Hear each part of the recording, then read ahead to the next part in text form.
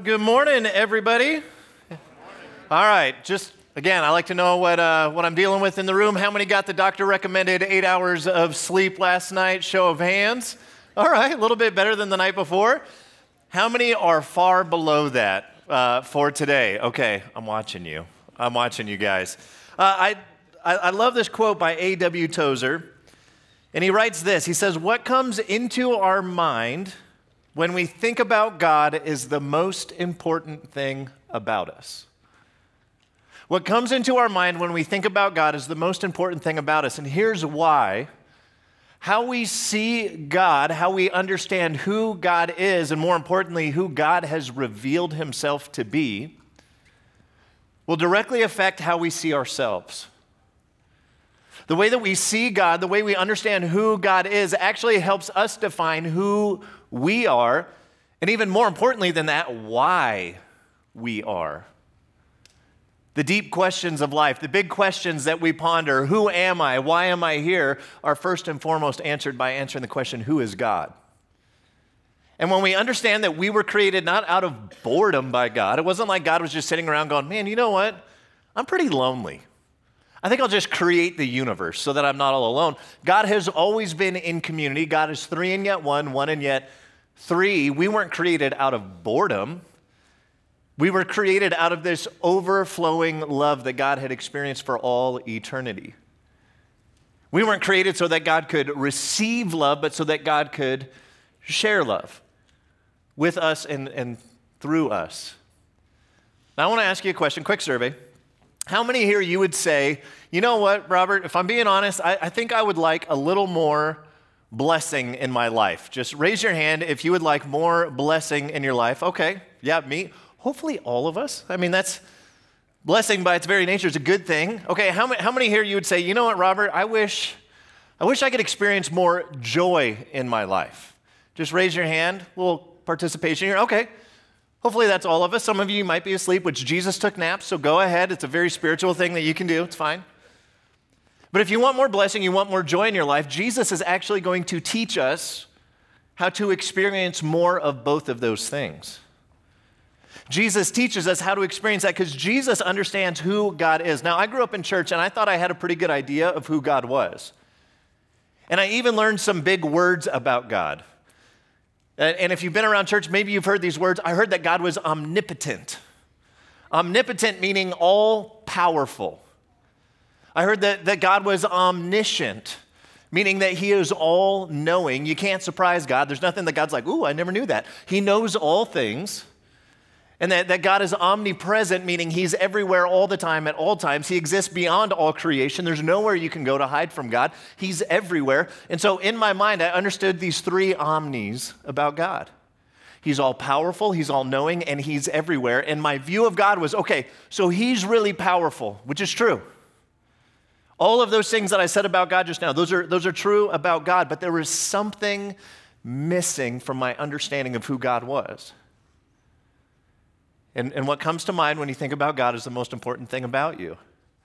Because it helps you define who you are and also why you are. But here's the beautiful thing. God has revealed so much of who he is to us.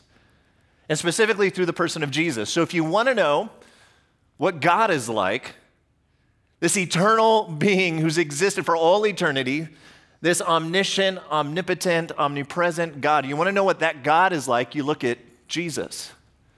The Bible teaches Jesus is the image of the invisible God. And Jesus reveals some things about the nature of God that growing up in church, I kind of missed about who God was. Jesus reveals some things about the nature of God. If you want to know what God is like, you look at Jesus. Daughters, if this will help you remember it, Jesus is God with a bod, okay? God in the flesh. And Jesus, in John chapter 13, John writes that Jesus knew that the Father had put all things under his power. So here, Jesus, in his all-powerfulness, what does he do? Now, imagine for a second, you don't have to say this out loud, but in your mind right now, I want you to think about this question. If you had all the power, in the universe, what would you do with that power? Like, just think about it in your mind. Like, what would you do? You had all power, all authority to do whatever you wanted. Like, I would come up with some pretty cool stuff. Probably some superpowers. I'm not going to lie. I'd probably fly. I'd fly. Okay, so think about that in your mind. What would you do with all power? Here's what it says. John writes, Jesus knew the Father had put all things under his power. So what does Jesus do? He gets up and he takes a towel. He takes off his outer garments and he wraps a towel around his waist, the Bible teaches us. And he goes around and he stoops down and he begins to wash his disciples' feet. And he uses the towel that's wrapped around them to dry their feet. Now, you don't have to answer this out loud. How many of you here, all power, all authority, you would wash feet? What is Jesus doing here? He's teaching us who God is. He's teaching us the very nature of God, that God is love, and love is action-oriented, and Jesus is choosing in this moment with all power and all authority to humble himself to serve those around him. He's teaching a new way to love, and he gets done and he washes the disciples' feet, which, by the way, he's washing Judas's feet, who would betray him. Jesus knew that. He's washing Peter's feet, who would deny him. Jesus knew that. It wasn't that these disciples had earned this honor. Jesus was giving it freely, even though they didn't deserve it. And he gets up after he's done washing their feet, and Peter kind of gave him a hard time, but eventually Peter's like, okay, Jesus, you can do it. And then Jesus says, I have set you an example for you to follow. Jesus says, I've modeled something for you. And then he says this, now that you know these things, you will be blessed if you do them. Jesus says, now that you know these things, that here's the example, that we are to serve one another, that we are to love one another. By the way, the world's going to know that I am from God, Jesus says, because of your love for one another. The world's going to know that God sent me. The world's going to turn their faith to me because of your love for one another. I've set you an example. Now that you know these things, which is half the battle, right? Knowledge is half the battle, but Jesus says it doesn't end there. Now that you know these things, you will be blessed if you do them. If you choose to serve others, if you choose to follow the example that I have given you, you will be blessed. I asked how many of you want more blessing in life. The way you experience that is through serving others. It's not our natural go-to. It's not what we would think, okay, that's how I experience blessing. But Jesus says, no, watch, try it. You will experience blessing. You will be blessed if you do these things. And Jesus, in this moment, he is teaching and he is modeling a different kind of love.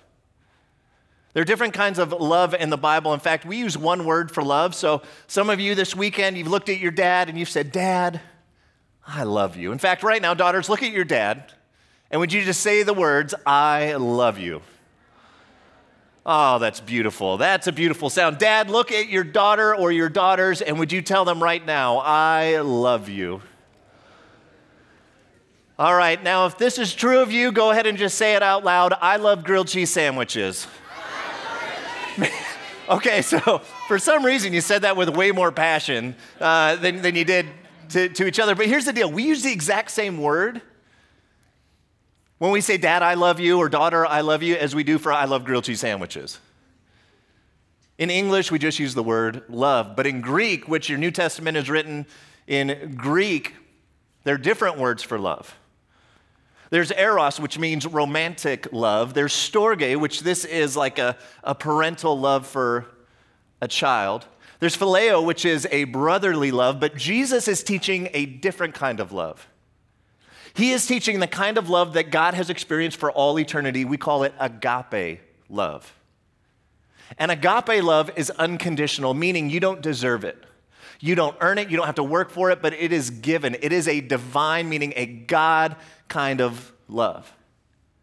And in this moment that Jesus wraps this towel around his waist and washes the disciples' feet, he's teaching them agape love. He's teaching them a new way to love. See, we understood the other three. Those come kind of naturally to us.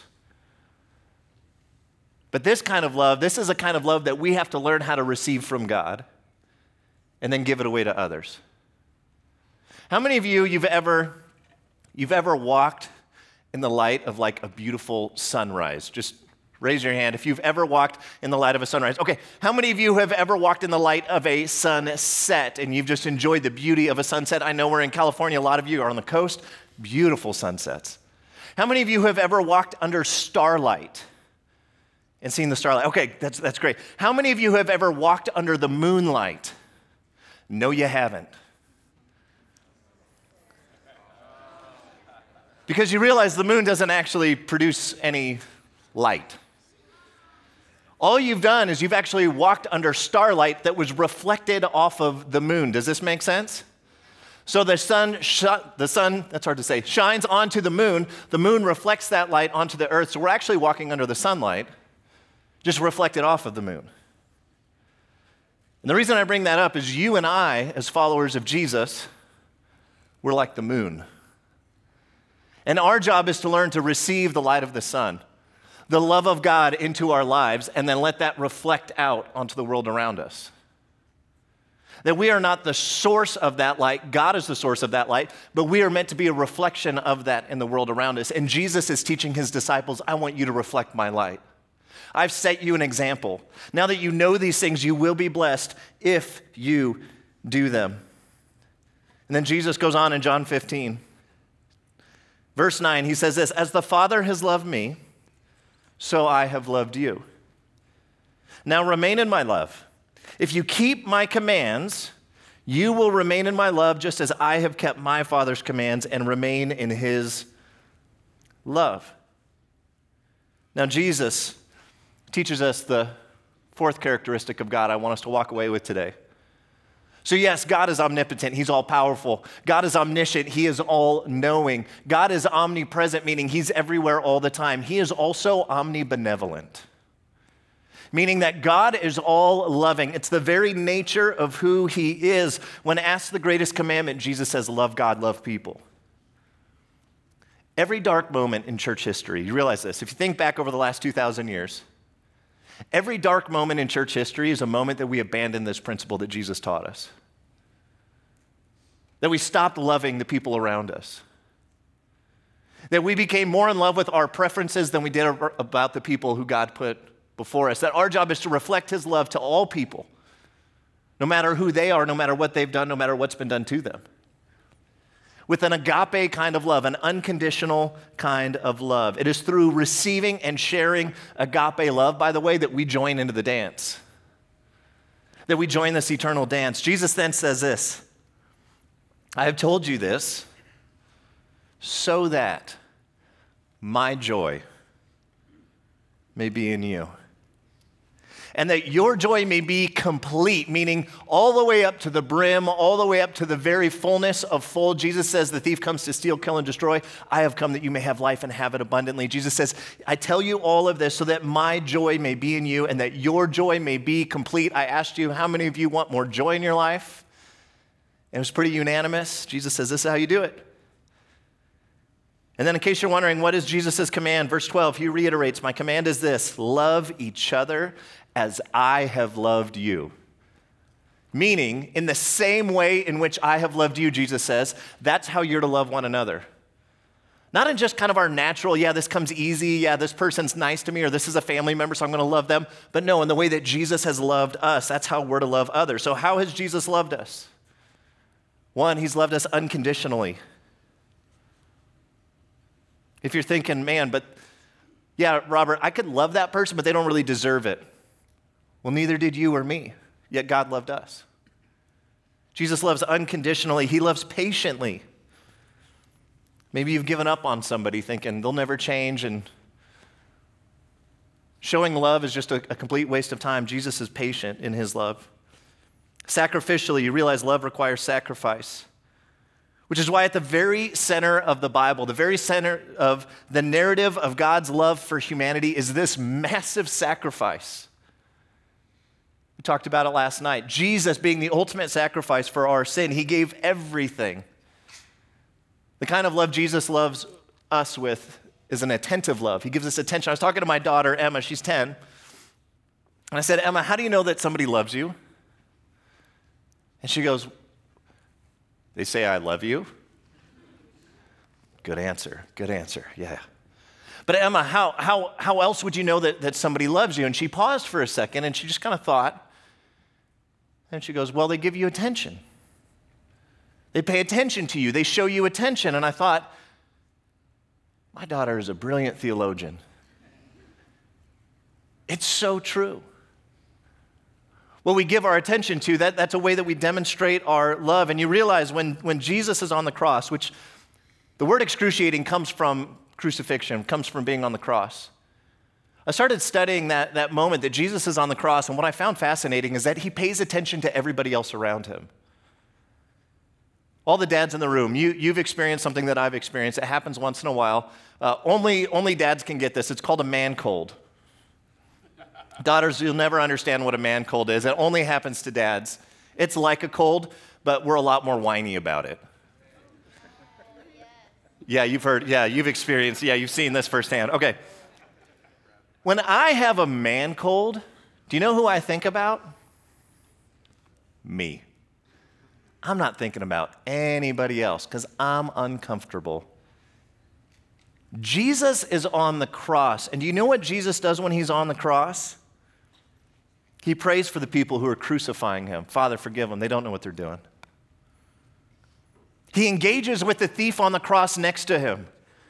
In fact, he leads the thief on the cross to salvation, to faith in him. He's paying attention to the needs all around him. He is hanging on a cross, and yet he's paying attention to the people crucifying him, to the thief next to him. And then he turns his attention to his mother and to his friend, the only disciple who was there at the crucifixion. Everybody else had scattered, and he makes sure that her needs are taken care of while he's dying on a cross. And he says to his friend, okay, now this is your mother. You're going to take care of her. And says to his mom, okay, this is now your son. And you guys are going to be a family together because I'm going somewhere where you can't go with me right now.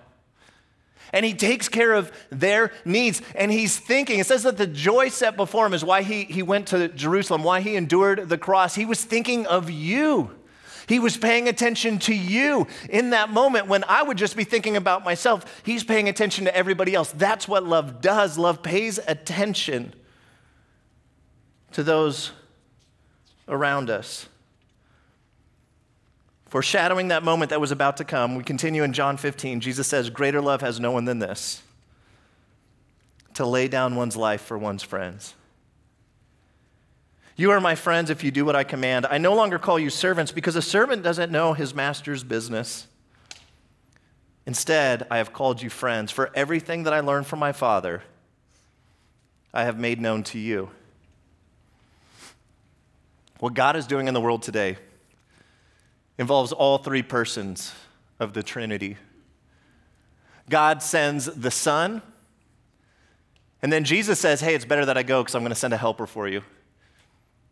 So Jesus ascends into heaven. He tells the believers to wait in Jerusalem. They're there, they're praying, and on the day of Pentecost, the Holy Spirit comes. So the Father sends the Son sends the Spirit. Everybody's filled with the Spirit. When you say yes to following Jesus, God moves within your life. The Holy Spirit dwells within you, and now the Spirit sends the church. We're part of this dance. The Father sends the Son sends the Spirit sends the church. So here's what we do. We go and we represent Jesus in the world. How do we represent Jesus? Number one, we spend time with Jesus. If you want to represent Jesus, you spend time with him, because when you spend time with somebody, they begin to rub off on you. You become more and more like them. So we spend time with Jesus. We do that several ways. One, when we gather together like this and we open up God's word, we learn about Jesus. All the Bible ultimately points to the person of Jesus. You spend time in prayer and you wait on God. God, would you speak to me? God, would you guide me? Instead of just talking, pausing, and listening, sometimes God speaks through a whisper.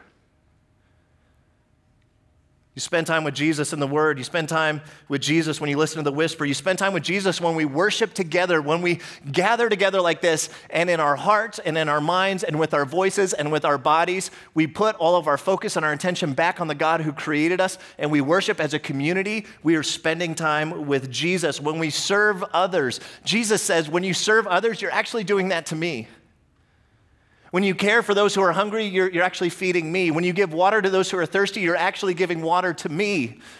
When you visit me in prison, you're visiting me. Jesus says all of that is actually spending time with me. When we serve in the name of Jesus, and then we spend time with Jesus when we receive wisdom from those that God has put around us. Daughters, your dads have experienced some things in life, and with experience often comes wisdom. One of the ways that we spend time getting to know Jesus, understanding who he is by listening to the wisdom of those around us, godly others, including our fathers, including others in our church communities. So we spend time with Jesus. Number two, we learn the ways of Jesus. What did Jesus teach? What did he model? How did he think? What were Jesus' priorities? And then third, here we go. You do what Jesus would do if he were you. You do what Jesus would do if he were you. Now, Jesus was in a unique scenario, so you go, okay, if Jesus were me, if Jesus were a daughter in this family, how would Jesus respond in this situation? Dads, if Jesus were working in the workplace in which you work, how would Jesus handle that business deal? How would Jesus lead that relationship? How would Jesus guide that marriage? What would Jesus do if he were you? And if you're like, I don't know what to do, how do I get to know what Jesus would do if he were me? Ready? You spend time with Jesus. You learn the ways of Jesus. And that cycle continues. And we, like the moon, we reflect the light of the sun. And Jesus says, when you do, you are the salt of the earth. You preserve. You are the light of the world. You guide, and you will be blessed. The Christian life, practically speaking, here's what it's all about. And dads and daughters, I challenge you, I challenge myself with this, that we would not lose sight of it.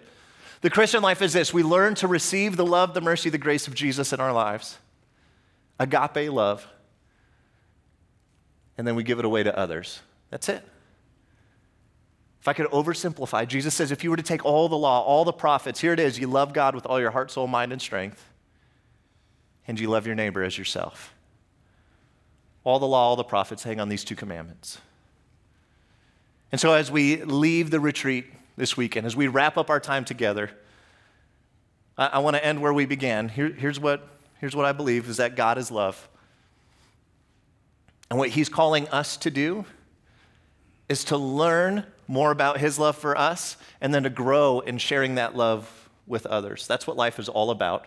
It's about relationships, and relationships are built on choosing to love the way Jesus has loved us. I want to pray a blessing over you. As I do that, I'm going to ask the dads, you would do something. Dads, would you just put a hand on a daughter's shoulder?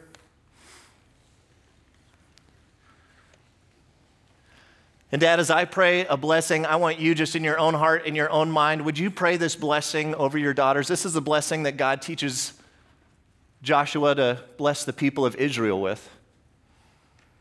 And the blessing goes like this. Dads, would you pray again in your hearts and minds for your daughters? May the Lord bless you and keep you. May he make his face to shine upon you and be gracious to you. May he lift his countenance upon you. And may he give you peace. In the name of the Father, the Son, and the Holy Spirit, we pray. And all God's people said, amen.